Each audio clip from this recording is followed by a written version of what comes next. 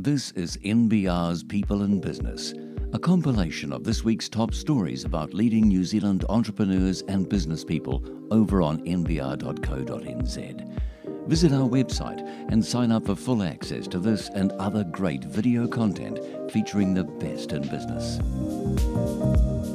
Daniel Erickson is a partner and employment law specialist at Tompkins Wake, and he joins me for Toil and Trouble this morning to talk about a recent case of someone beating a post-employment restraint provision.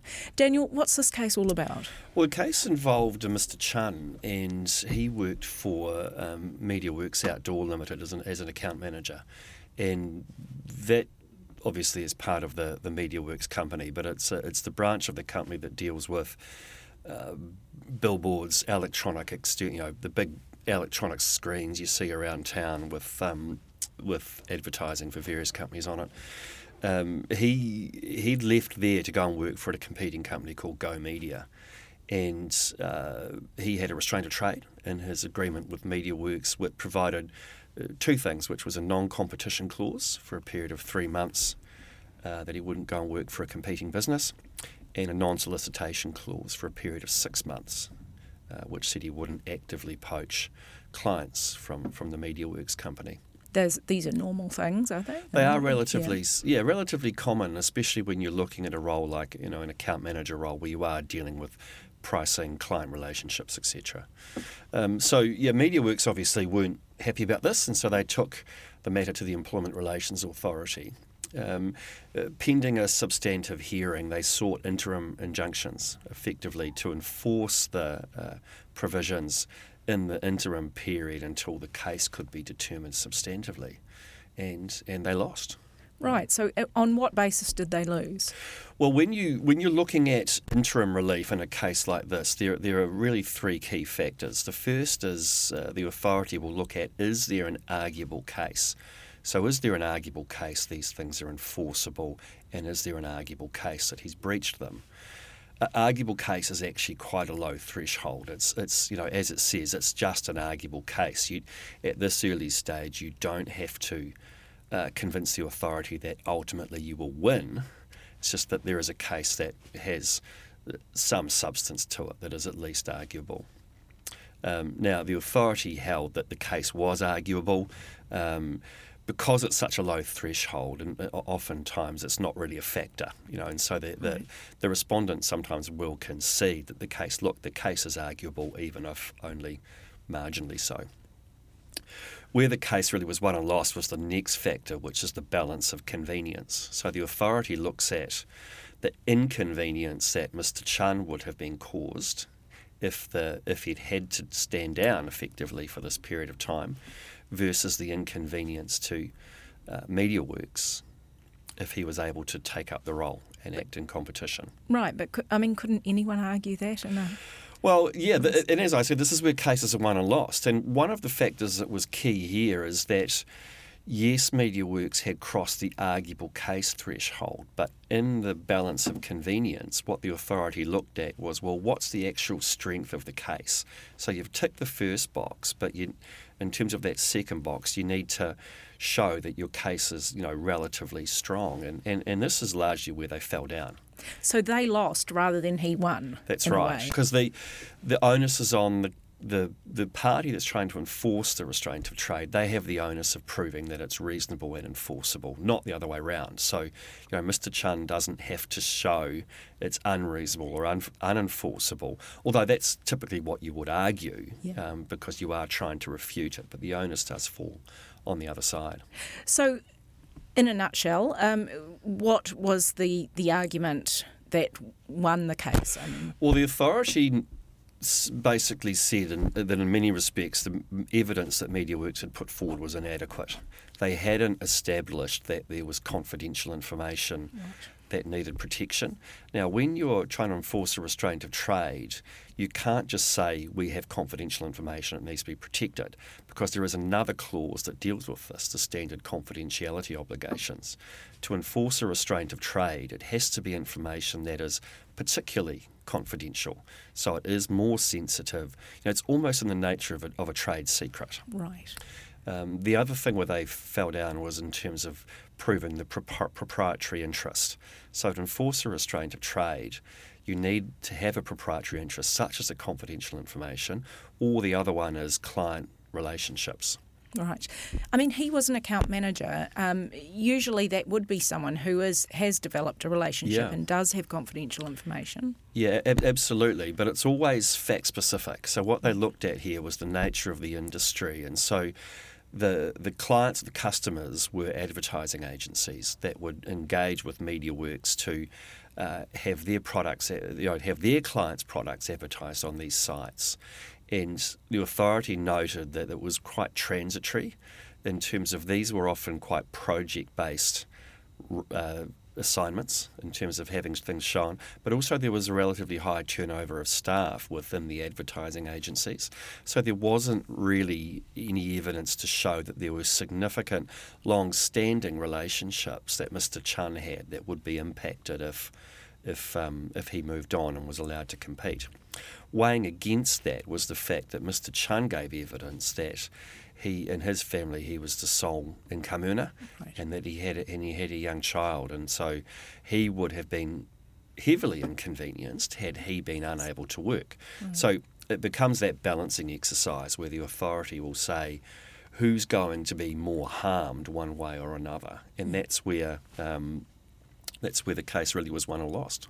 And he had an interesting way of sort of sticking it to the company as well, didn't he? Yeah, well, he put up a billboard, which is probably appropriate for that industry. Yes. And either he did or his new employer did, and just advertising the fact that he'd won. And from the media reporting I've seen, it sounds like he put that up across the street from the MediaWorks office, which was interesting. It is interesting.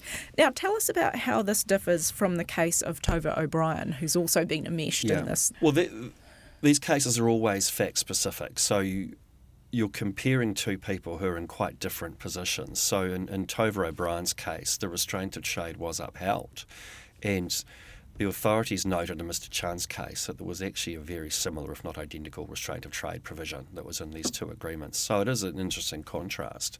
So obviously the authority has decided there's a significant difference between a breakfast radio announcer and an account manager in terms of that proprietary interest. And so, as I say, they're very fact-specific.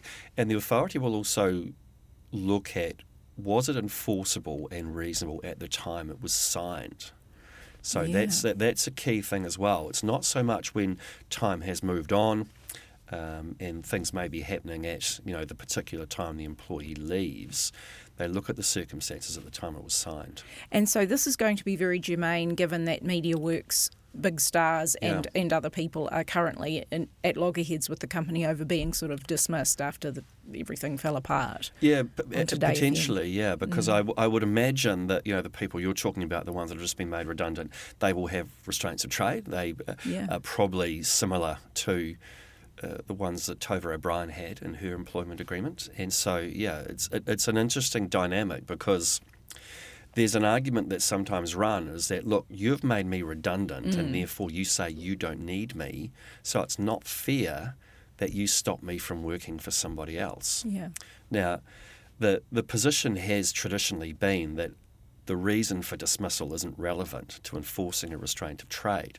However, it may come into play increasingly, especially in that balance of convenience and weighing those things up. Because, it can be a relatively powerful argument to say, if you don't need me, why can't I work for somebody else? Absolutely. Certainly from a moral point of view. Yeah. The other thing too is that, I understand, through media coverage that a lot of the MediaWorks people have engaged legal assistance, and often in these cases when there are negotiations around a settlement, that will come into play. So there will be a release or partial release from restraint of trade obligations that are agreed to as part of an overall settlement package.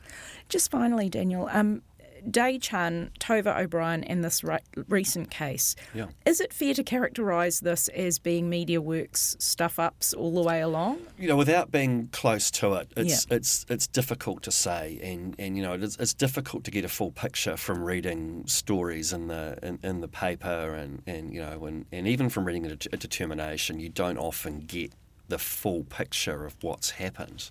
I mean, certainly, in terms of media reports that people were called into meetings and consulted and given less than a day to respond, I mean, that's certainly, I wouldn't have thought that's in keeping with the duties of good faith, the requirement to consult and those sorts of things. So is there a pattern? I mean, I wouldn't really want to comment on that, but, there are some things that it sounds like, haven't been handled well. They clearly didn't employ Tompkins Wake as their employment law team. Exactly.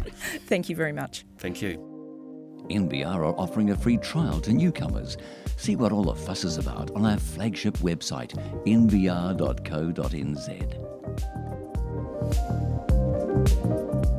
The non-deductibility of mortgage expenses has changed the equation for many property investors, coming on top of rising interest rates and a raft of other regulatory changes.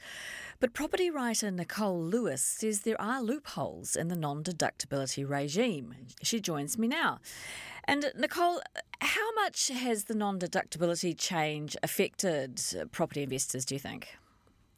I think it's affected them substantially. You've got an awful lot of investors that have got between sort of 2 and 4 properties that definitely don't want any more because they simply say they can't afford it. In effect, it's a revenue tax, and you just can't sustain paying tax on revenue. So do you think some people will have actually sold out of their investment properties as a result of this? Yes, some have definitely sold out.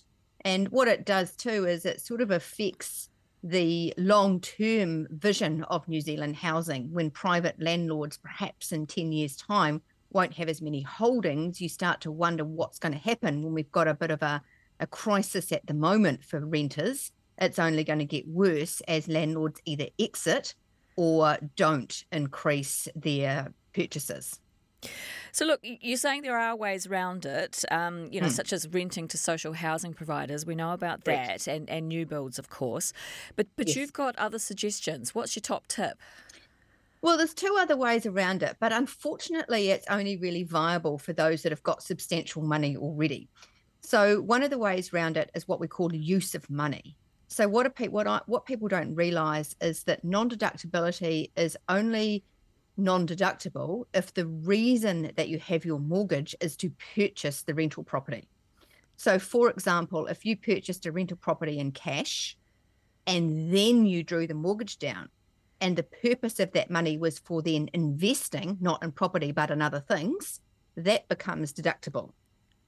Or if you paid your mortgage off and redrew it for the purposes of investing the money in other vehicles, that becomes deductible. Do you think people know about that? Well, I actually thought a lot of my circle of friends know about it and have done that. And I actually thought that it was common knowledge until I was talking to some of the people in the New Zealand Property Investors Federation, and I was surprised to realise that they didn't know that. So I think accountants are well aware, but unless you specifically ask that question, it actually isn't common knowledge. And one of the other points you make is about using an offset account. Just explain that. Correct. So again, it's only useful when you've got money. But so say, for example, you've got a $100,000 mortgage, and this is particularly relevant with high interest rates. It was a little bit different when we're at 2-3%. Now we're at 8%. So if you've got, say, for example, a $100,000 mortgage and you have $100,000 cash, what you can actually do now, and with most banks, is you can open what they call an offset account. You put your $100,000 cash into that offset account. You don't earn any interest on that money, but you don't pay any interest on that mortgage. Therefore, all of your mortgage payments are purely principal. So that is actually a very good way of getting your mortgage down considerably. There's no deductibility because there's no interest that you're paying. But it's also an exceptionally good channel for parents that want to help children into property rather than giving them the money, using it as an offset. So you effectively get the house and the money. But look, again, as you're saying, this is for people who have got a bit of dough behind them. And you make the distinction between people, mega landlords who might have all their properties in a company and who therefore can claim deductions versus mum and dad investors who don't. Just give us a bit of commentary on that. To be honest, in my opinion, I think the system's quite unfair. So I know some mega landlords that own a substantial amount of properties, and they have had new law passed to make them, not have to pay deductibility. But mum and dad investors, and I know an awful lot of them that buy on average one investment property, and now they've got a double whammy because their interest rates have gone up and they can't deduct their tax. So say they need an extra $1,000 a month to top their mortgage up. Where's it going to come from? Because they're on a salary, they're on wages. And in effect, you'd have to go to your boss and ask for a pay rise of $1,500 so that you can pay your tax and then pay your revenue tax or non-deductibility with your after-tax money.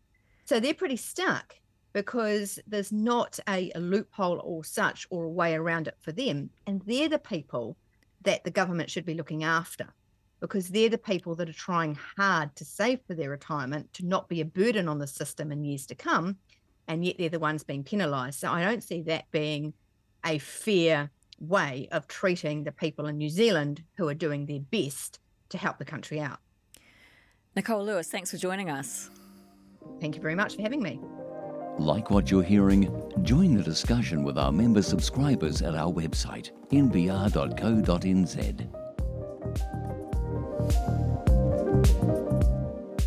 Joining us now is Kiwibank's chief economist Jared Kerr. So Jared, a couple of big data sets out this week. Let's start with the Reserve Bank's financial stability report. Given the financial system a relatively good pass mark, what do you make of that? Yeah, I agree. I think there's a lot of uncertainty offshore, particularly with the US banks and even, Credit Suisse in Europe has raised a few red flags. I think it's important for the central bank to come out and say, hey, our banks don't face those problems, manage their interest rate risk, much better. It was a big tick in that regards, as you would expect. But there are some things that are starting to develop in the report that justify a further look, and that is the slight uptick in arrears and defaults that are coming through. And if our forecasts are correct and we see unemployment lifting to 5.5% next year, then we are going to see those defaults increase further. So the here and now relatively okay, but it's what happens in the months ahead that's going to be really stark. Yeah, absolutely. I mean, the Reserve Bank is engineering a slowdown, actually a recession. So by definition, you're going to see businesses tightening up and actually shedding some of their workforce, and we're going to see a lift in unemployment into next year. That means that those people that are affected will struggle to pay their debts, and that's something we'll have to manage. But we're not expecting a massive spike, and we are talking about very small numbers. So the actual number and the percentage of people defaulting is very low. In terms of businesses, they've said firms have been able to, for the most part, absorb the interest rate increases up until now. Do you think, in terms of what you're hearing from the business community, that's been the case? Yeah, we've certainly had a lot more interest and a lot more discussions, I think, in the last 6 months. I think sentiment in New Zealand has turned quite sharply over the last 6 months. We've gone from businesses, looking to the future and wanting to expand and expand their workforce, to actually the opposite now. People that I've been talking to, a number of businesses I've been talking to, are actually looking to downsize. So that's a big shift. And that's businesses, and then we've got households who have debt and are coming off really low interest rates and onto something much higher. That's coming through now, and that's having a big impact. So we've seen quite a sharp turn in household confidence as well. What sort of businesses are looking to downsize? What sectors are they in? It's reasonably broad-based, actually, as it was last year when a lot of businesses were screaming out for workers. It was quite broad-based. Now the downturn is also broad-based. It's concentrated in some areas like retailing and commercial property and some areas of construction, as you would expect. But it is quite broad-based. And the downturn, I think we're already in it. They've noted the cyclone, done a section on that and said inflation pressures are going to be a lot more intense than they expected back in February. Yeah, so we're basically asking for a construction industry which is running at full noise to now actually divert resources and go into those affected areas and help rebuild. It's going to be a big job. There's going to be a surge in activity as we clean up and rebuild. And unfortunately, that's going to lead to some inflation pressure coming out of the construction industry. And it's an industry which is already generating a lot of inflation. And we've had materials and shortages in labour in that area. So it's just going to frustrate that and add to some inflation over the near term. What are the global headwinds? The global picture is kind of unfolding as we expected. You're seeing quite a sharp slowdown. There's a risk of recession in the United States and parts of Europe, and a significant slowdown in Asia. That's all coming through. The good news is that the global inflation rate has peaked, and the inflation numbers that we're seeing out of the US, parts of Europe and Asia are coming in softer.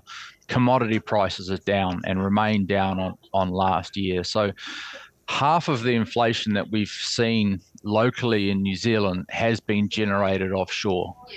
That half of the equation looks like it's going to come in softer, and actually we might see a bit of deflation into next year. The domestically generated inflation, which we touched on before, coming out of construction, coming out of housing, is running too hot and will remain sticky, I think, into next year. For all the flack that the banks get for record profits, it's put them in good stead to help. So we're keen on doing lending into sustainable areas. Our credit growth has been quite slow, or slowed down dramatically. So I think there's a bit more appetite coming, and we will react, I think, to where industries come. So where there's demand, I think we'll be there. And in terms of the financial stability report, it says their funding and liquidity positions were quite healthy still. Oh, absolutely. And that won't change. That is something that all banks take very seriously. And there's some pretty good examples overseas where that goes wrong. You can't afford to let that happen, and we won't. On the other side of the coin, unemployment's held quite steady. It remains near historic lows. Yeah, it is a lagging indicator. So you can see quite a sharp slowdown in economic activity. Businesses cut hours rather than cutting headcount for as long as they can. The labour market tends to lag what's actually happening in the economy by about 9 months, or as long as 12 months. So the slowdown that we're seeing now, we're expecting to show up in the labour force numbers later in the year. And you're still expecting a unemployment rate above 5%? Yeah, that's our forecast. We are forecasting a mild recession, which is by RBNZ design, and that will see a lift in the unemployment rate into next year. We see it going to above 5% in 2024, which is a big move from 3.4% today, but it's nowhere near the concerning levels we saw after the 2008 crisis or in the early 90s, where we got to double digits. What does all this data tell us about what the Reserve Bank's going to do next, later this month? It tells us that they're most likely to deliver on what they've told us they're going to do. They're pretty keen on getting the cash rate up to 5%. They believe that's the level it needs to get to in order to ensure that inflation drops back. We've been quite vocal in saying that, well, actually, I think they've got enough traction to date. Don't really think they needed to go past 5%, and that they're adding to some downside risk to the economy. But, what we say they should do and what they will actually do are two different things. And what they'll actually do, I think, is hike to 5.5 and then hopefully pause. And that will mark the peak in the cycle, I think, for the cash rate. And then the discussion will naturally develop over the next few months as to when the Reserve Bank can actually start cutting interest rates. And we think that's a discussion for later this year. Jared Kerr, thanks for your time. Great, thanks for having me. After migrating from Sri Lanka in the late 1980s, Asanta Wijeyaratne became a software as a service pioneer in New Zealand by founding Smart Payroll, which he exited in 2013. It didn't take him long to strike up another success story by launching cloud-based payroll company PaySource, which he still leads as CEO and is now listed on the NZX. Asanta joins me now to talk about his career. Hi, Asanta. Hi, Will. Thanks for joining me. Thanks. It's a great pleasure to be here. So let's go back to the beginning. As I mentioned in the intro, you're Sri Lankan born. Tell me about where you grew up and sort of what the situation was back home. I grew up in Colombo, and at that time, my father was one of the pioneering accountants in Sri Lanka. So my destiny was to go into an accounting firm. Mm-hmm. And having done 2 years of audit and compliance, I absolutely detested it. So I was looking to run away. And that's why I ended up in New Zealand. Okay. And about what age did you... I was 22. I was 22. I had $500 in my pocket. Yeah. I'd sold my motorbike, sold my share portfolio, and I arrived here. Wow. My father and grandfather were accountants as well, and I didn't quite end up in accounting, but I suppose we maybe get there in a roundabout way, right? So were your first jobs that when you came to New Zealand were in accounting? Yes, I spent the first 6 years, which was essentially my MBA, working for a manufacturing plant out in Tava, in Linden. We did flexible packaging. It had bought some of the assets of Trigon Packaging.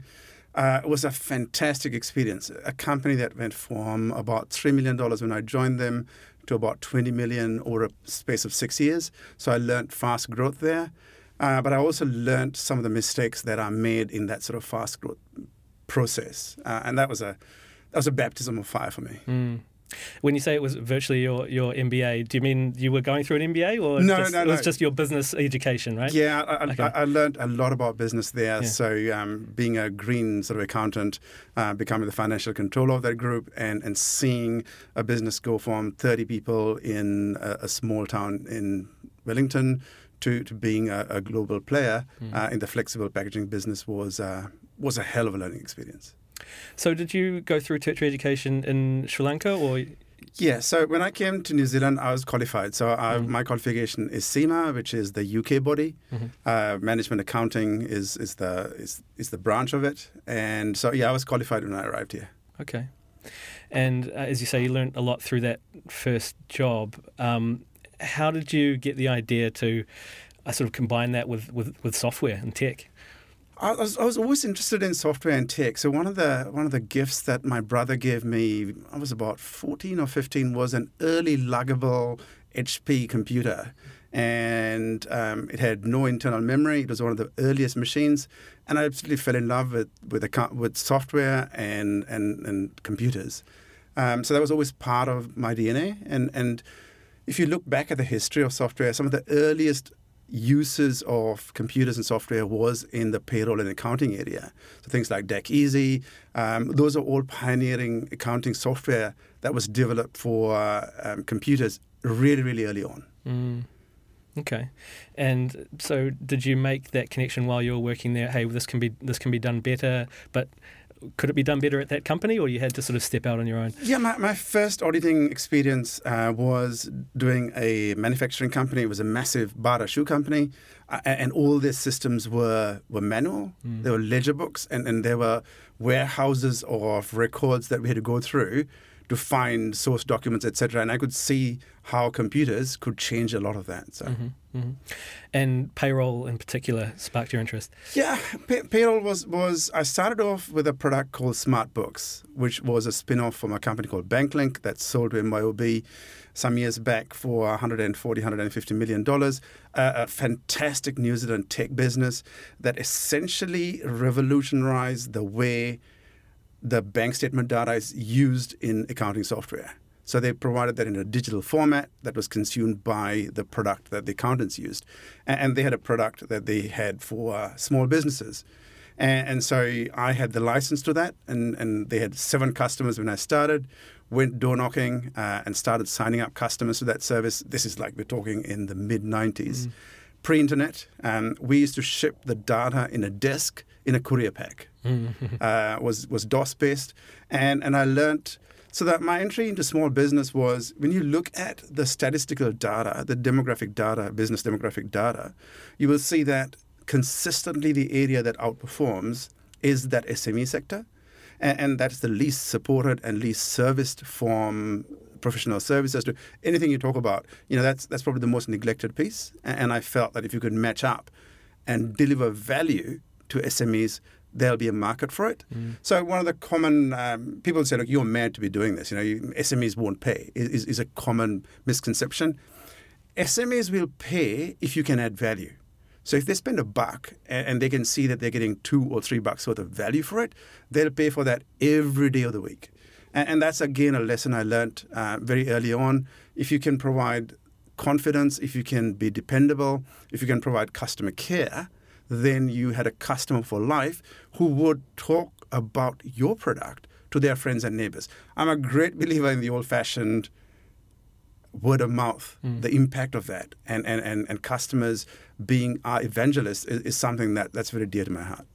In terms of the sort of broader investment market for tech businesses, obviously it's a very difficult time at the moment, and PaySource is still on a path to profitability, but is publicly listed. So what do you see? I mean, I'm going to ask you to crystal ball gaze, or give me your impression of where tech sector valuations are going, and in particularly for PaySource, how you're going to get to profitability.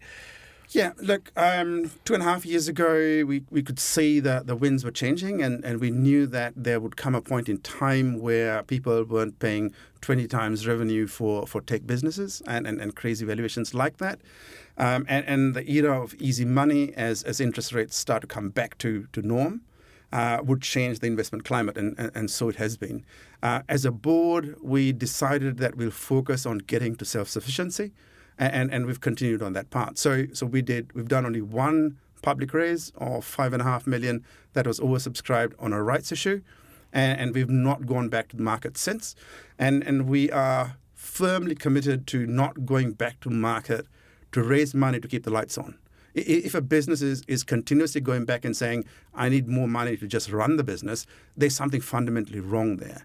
That doesn't mean that if we have an opportunity that we require capital for, it's a growth opportunity and we need to raise that money that'll give us a return over time, that we won't go back to market. We certainly will. So it is a very, very important distinction in terms of saying raising money for running the business versus raising money to grow the business. And I think there's been a lot of confusion over those two elements over the last 8 to 10 years, where there's been a lot of very, very easy money. And if you weren't doing that, if you weren't being careful, being older helps. This is why entrepreneurs who are in their 50s and 60s, who've seen these things before, we've seen these cycles. I've lived through, 87 through to 2009. I've seen a lot of these things before. And so I know that things change. It's not the same all the time. And like people ask me, aren't you afraid of the recessionary climate that we are in now? And again, if you look back historically, through the toughest times, post that, immediately there's a resurgence in the SME sector. So if you look at the best years for Xero, is post-GFC. So that 2009, 2010, 2011, there was a massive increase in the number of SMEs that were forming. And that formed the customer base for that business. And we see exactly the same. There will be tough times, without a doubt. And we're seeing that across the board. We've the last set of numbers we put out, we've grown 50% in the last 12 months. We're incredibly proud of that. And that has come about because of the loyalty of our customers and the sector that we're in. So we've been insulated to a certain extent from a lot of the external factors. Okay. And for yourself personally, if you're thinking about investing in other tech companies, what's on your mind as an investor? I tend, from an investment point of view, I like really early stage, and looking at really early stage, in the end, it's about people, right? So, you can have the best idea, and if it's not the right group of people, they're not going to get that to market. But, a band of very committed people who really believe in an idea will not stop until they see the light of day. So I tend to invest in people rather than an idea. So that's just me and how I see that. And you don't get it right all the time. I've had a few write-offs myself. That's par for the course. So it's essentially what's the enthusiasm, what's the ability, and how committed are these? Because doing a startup is bloody hard. It's people have got this idea that it's an easy thing. Man, the sleepless nights of are we going to make payroll, to how are we going to survive this shock, to every day is there is some drama, and if you are unable to sustain yourself through that, you're going to that's why a lot of people give up partway through that journey, is that it takes an incredible commitment to get through that. With that in mind, if there's sort of one piece of advice you might give a young entrepreneur or someone just starting out on the journey, what would it be? Make sure you're fit physically, and make sure you've got solid personal relationships, because that's where the pressure comes in.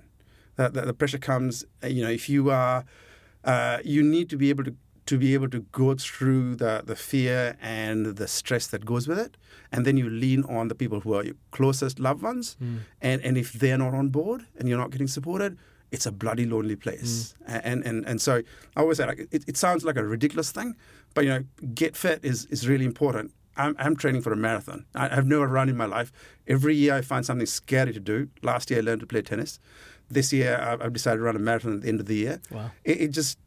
That physical component is really important to dilute the stress that you go through on a day-to-day basis. It's a lonely, hard road.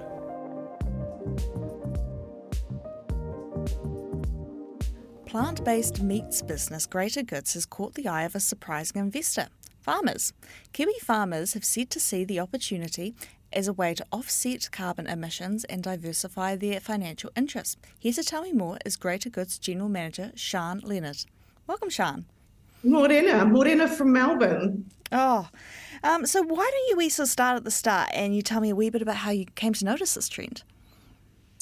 Greater Goods is actually in the process of doing a capital raise with Equitise. So at this stage, it's been private, available to VIPs on an expression of interest basis. And what we'd started to notice was the amount of farmers that were reaching out to us and showing interest in the investment raise. And I've worked in dairy previously for several of the major dairy players, so I guess in many ways it didn't really come as a surprise to me, but it probably would come as a surprise to others that there is some interest in farmers wanting to invest in alternative proteins. And you mentioned your capital raise there. Can you give me a sense of how much investment in your capital raise is coming from the farming sector? Well, we can't say precisely yet. So at the moment, we're at the expression of interest stage. So the farmers that we have spoken to want to know a little bit more about our business, want to know a little bit more about what the plans, what the growth is. I can say the interest in the farmers has been quite diverse. So we've spoken to a couple in the Waikato, a couple in Canterbury. different types of farming backgrounds.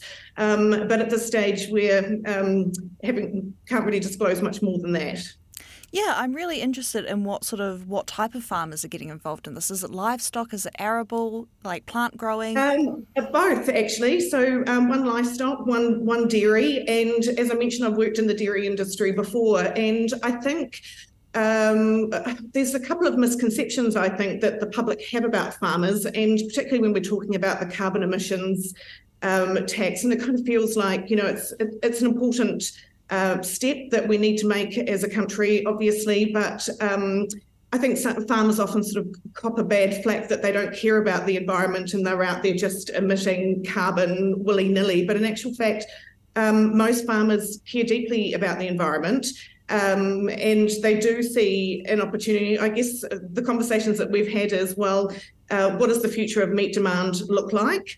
Is there an opportunity for us to potentially have a bob each way in terms of alternate proteins while still obviously having a business in the traditional protein space? And so why are farmers telling you that they are interested in investing?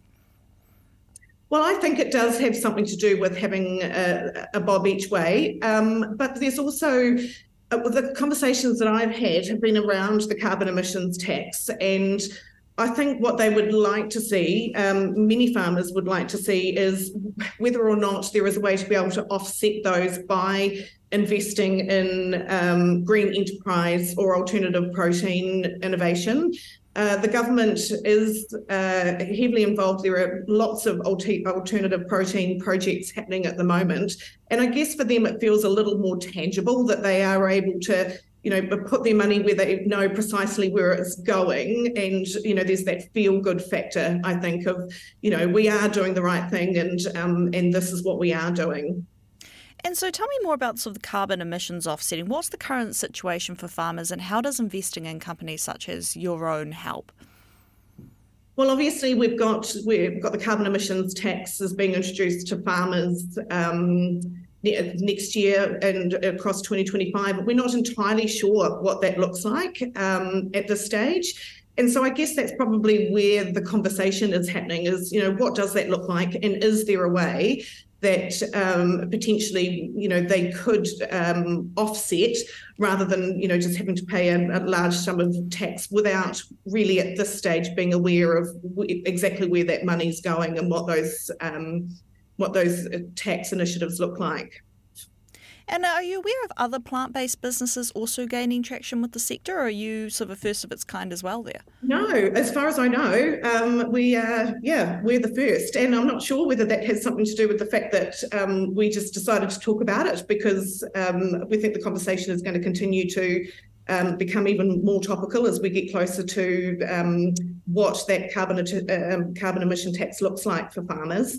But to my knowledge, I think we're first. Although that said, when we look at dairy companies, we are seeing dairy companies' global trends around launching products made with alternative proteins. And so I think it is happening in corporate, but not necessarily as a sector as a whole. And do you think plant-based businesses are contributing to declining meat demand? Absolutely. So what we now know is that 40% of Kiwis and 40% of Aussies are reducing the amount of meat consumption that they would have compared to years ago. And what it's been is a bit of a race for food manufacturers to produce those alternatives. The tricky part, though, is that flexitarians or meat reducers, they still love the taste of meat. So it's about creating alternative proteins that actually deliver on the taste and texture. And a lot of that success has come from businesses like Greater Goods, which is not a food tech business. It's a business created by a restaurateur in the vegan space who knows about great tasting food. So the way for the alternative meat protein sector to win is to continue to put out food that delivers and tastes like a traditional meat product.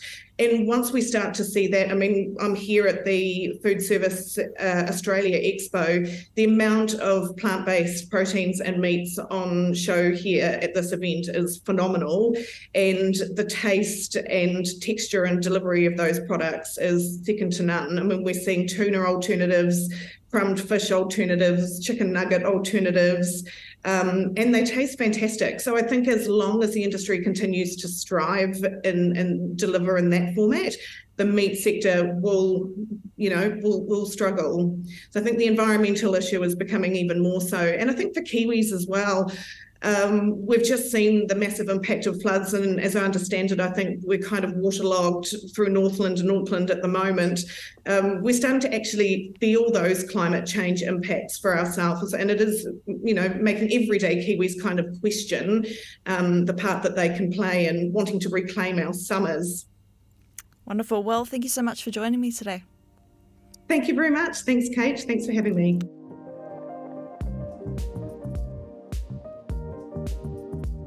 ASX-listed transport management provider Avada Group is on the hunt for local operators to fold into its group. The company has just finalised its deal to acquire South Island-based Wilson's Traffic Management for up to $13.7 million. The deal is the group's first foray into the New Zealand market, as it looks to become the dominant player in traffic management on both sides of the Tasman.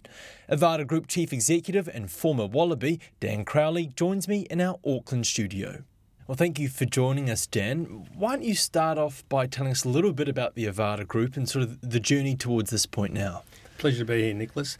So Avada, we publicly listed on the ASX in Australia in December 2021. So we brought together 8 traffic management businesses across the East Coast, and with a view of and strategy of being able to be Australia's and New Zealand's largest traffic management provider. So part of that journey is to identify different businesses throughout Australia and New Zealand, and bring them into the fold. Well, Wilson's Traffic Management, that's your first acquisition here in New Zealand. Just talk to me a little bit about what was the attraction to this particular company? Well, we have been doing some due diligence both throughout the South and the North Island, and Wilson's definitely took our eye in the South Island. They're the largest operator throughout the island. They have a number of depots in Nelson and Queenstown. Their major operation is throughout Christchurch. Good operation, very passionate team, good culture internally, but most importantly, a very good safety culture, and a team headed by Sam Wilson and Gabby, his partner, who are very passionate about the industry and definitely passionate about driving it throughout the South. What are your plans for this business now that you've acquired it? Oh, definitely to make it the most dominant force in the South Island, and with Sam's passion, I think that's very achievable. So that would consist of maybe expanding throughout the South, or opening up sort of new offices and things like that? Well, one of the key ingredients that Wilson's does have is they have a fantastic client base in the areas that they do work, and they're the ones that are actually asking Sam and the Wilson's team to be able to expand throughout the South Island where they're not at presently. So it gives them a great opportunity to be able to work with those current clients, get into those different areas, and to be able to start doing work for the newer clients in those areas. Well, Avada Group is a company that's looks to grow through acquisition. And how does this deal sort of open the door to sort of further deals here in New Zealand? Well, Australia and New Zealand are very similar, but you've got, I must admit, and I don't say it too often, from a New Zealand perspective, you've got fantastic, industrial relations landscape and easy to navigate and perform. So it is a good area for us to be able to work and to be able to operate. The regulations within the industry are very similar to both countries, so it isn't a big or a difficult step for us to be able to navigate over into New Zealand. Would you ever look to bring a business like Wilson's, it's quite established in the South, look to expand it into the North Island, or would it be to look to acquire a firm that already had a bit of a presence in the North Island? At present, I think we'll look at identifying a company or companies in the North Island to acquire. We trying to jump from island to island, even though it sounds easy, it isn't. And the clients that they have in the South Island are quite established, and they're keen to keep using them. So we'll look around at a number of different companies, and we are looking around, and there are some really good businesses that are in the North Island that are running presently. When you're speaking to those companies, what are the conversations like? Are these companies that perhaps want to grow but don't have the capital? Are these people who perhaps these are family-run businesses thinking about succession planning, maybe thinking about their own exit strategies from their businesses. Do you just give a bit of insight into that? Well, the industry, both in Australia and New Zealand, has grown over the last 10 years with regards to regulation and requirements and so on. It's been started by mums and dads, so it's very much been a cottage industry that has grown significantly, and a number of those owners have actually got up there and have looked at it and gone, what is my exit strategy? Because they principally don't have one.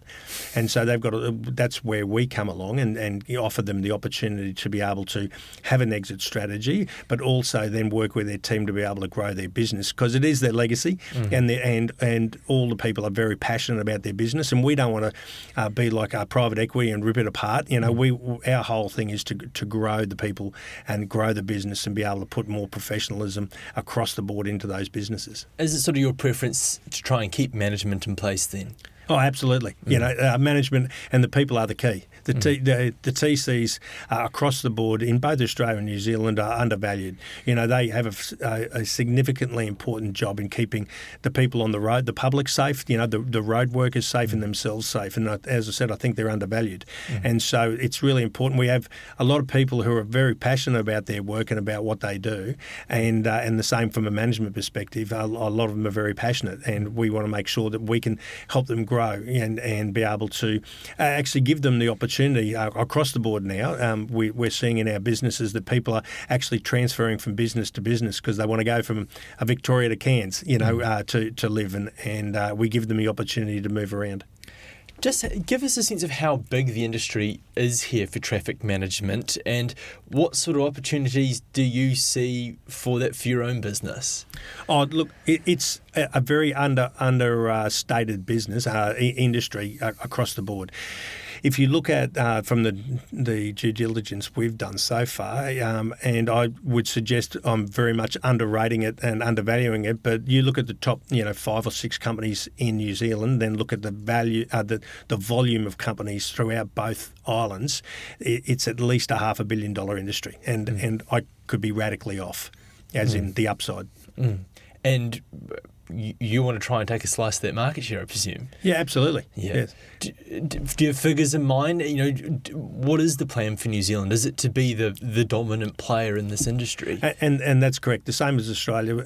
We're looking to be the number one traffic management provider in the country, and then off there, as our strategy is then look into ancillary services that hang off that traffic area, whether or not it's in the tech space, whether or not it's in more manual handling areas. There's fantastic opportunities. In terms of for your own group, to be so acquisition focused, it can be capital intensive. How do you look to fund these sorts of purchases? Oh, there's three main ways that we do. So some of it's around a share, around equity within the Avada organisation. Secondly, it's about us using cash our own that we generate to be able to fund, and then also banks, obviously using debt.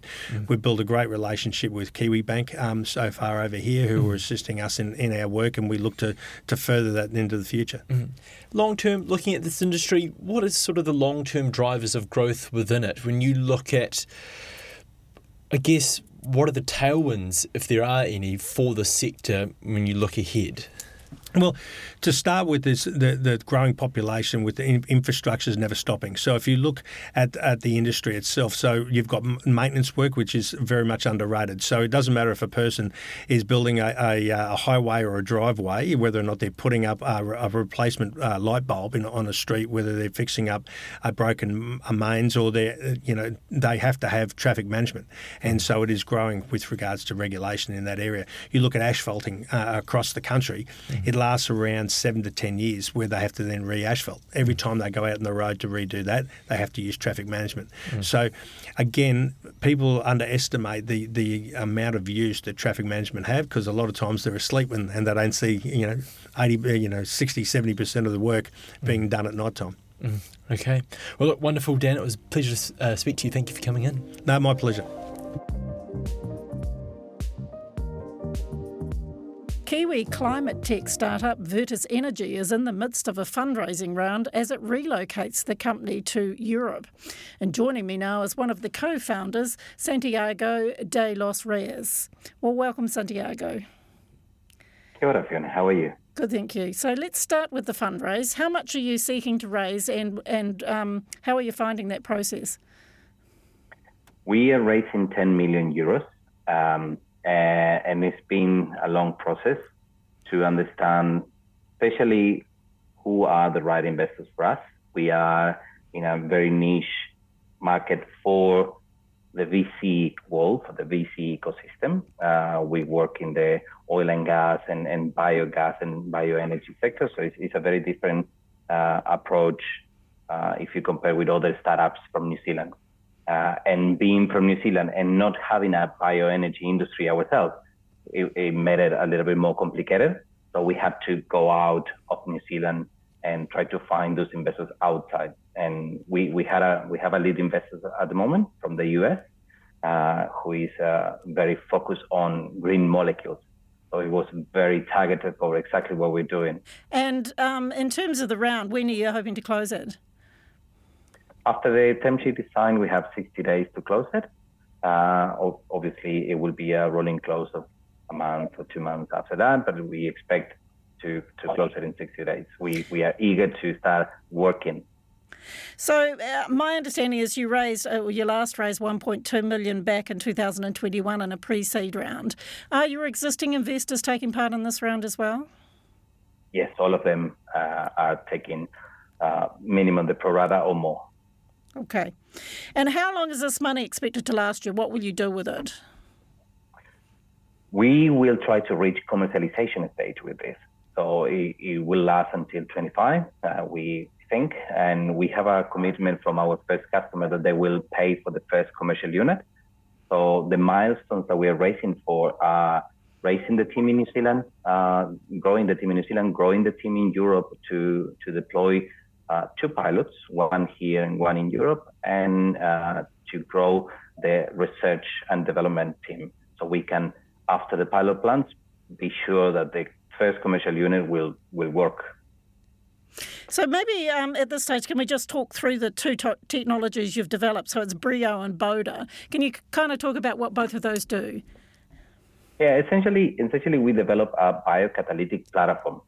Danilo, our inventor, studied for more than 12 years. How can we modulate the bacteria activity, how the bacteria react? And we come up with a product, with a hardware that through minor electrical stimulation, we can tell the bacteria how to work harder and faster. So we use the same platform for both products. We are focusing now to deliver Brio because it's the closest to commercialization stage. Boda is a little bit further away. But Brio is, you can imagine a shipping container with our unit inside, and we connect it to anaerobic digesters, which is the big tanks where you put organic waste and you obtain biogas. And we pump the organic waste from the tank through our device and back to the tank. So when the bacteria is back into the tank, they are already stimulated and they are growing faster and working harder. So that's the way we do it. Okay. Now you're relocating the company to Austria. Why is that? The market, as I say, we don't have a biogas industry here in New Zealand. In Germany, there are 10,000 plants. We have one commercial plant here, EcoGas, which is an amazing flagship for the industry, but it's still starting. So we agree with the team and with the investors that Austria will be the right place because it's in the middle of the bigger concentration of biogas plants. Germany, Switzerland, France, Northern Italy, Czech Republic, and Austria, they have probably 15,000 plants, commercial sites working at the moment. So we wanted to avoid logistics so we can reduce our footprint, our carbon footprint, and also surround ourselves with the skill sets and the knowledge of the technology. If we go everywhere in the world where they have anaerobic digesters, the technology is coming from the DACH region. So we wanted to make sure that we are taking the right skill sets into our company and into our development. So will you maintain any sort of presence in New Zealand? Oh, yes, for sure. What we did is we decoupled the scale-up from the science. So the scale-up needs to happen in Europe because we are closer to the market, but the science, we remain a good amount of science here in New Zealand, and we're going to do satellite projects in other countries as well. But here we have a project, for example, that is going to run the whole 23, that is very important for our commercial unit. So if this project goes wrong in New Zealand, we're going to have to assess how we redo the program of the first plant. So we are investing a lot in New Zealand, in R&D in New Zealand. So do you actually have sort of contracts signed with partners at this stage? We have letters of intent and MOUs with several of them. After the first pilot plant in Europe, which is set to be deployed in September, we can assess the unit economics of the first commercial unit, and that's when we can present to our first customer the numbers of how much it's going to cost the first commercial unit, but they are set to sign it off. What's the time frame around those, getting those numbers through? September is the time that we have to deploy the first pilot plant in Europe. The good thing of being in Europe is that there are pilot plants already deployed there that we can rent and use for our trials. So we are doing that. And as soon as that is deployed, we can assess the unit economics. Okay.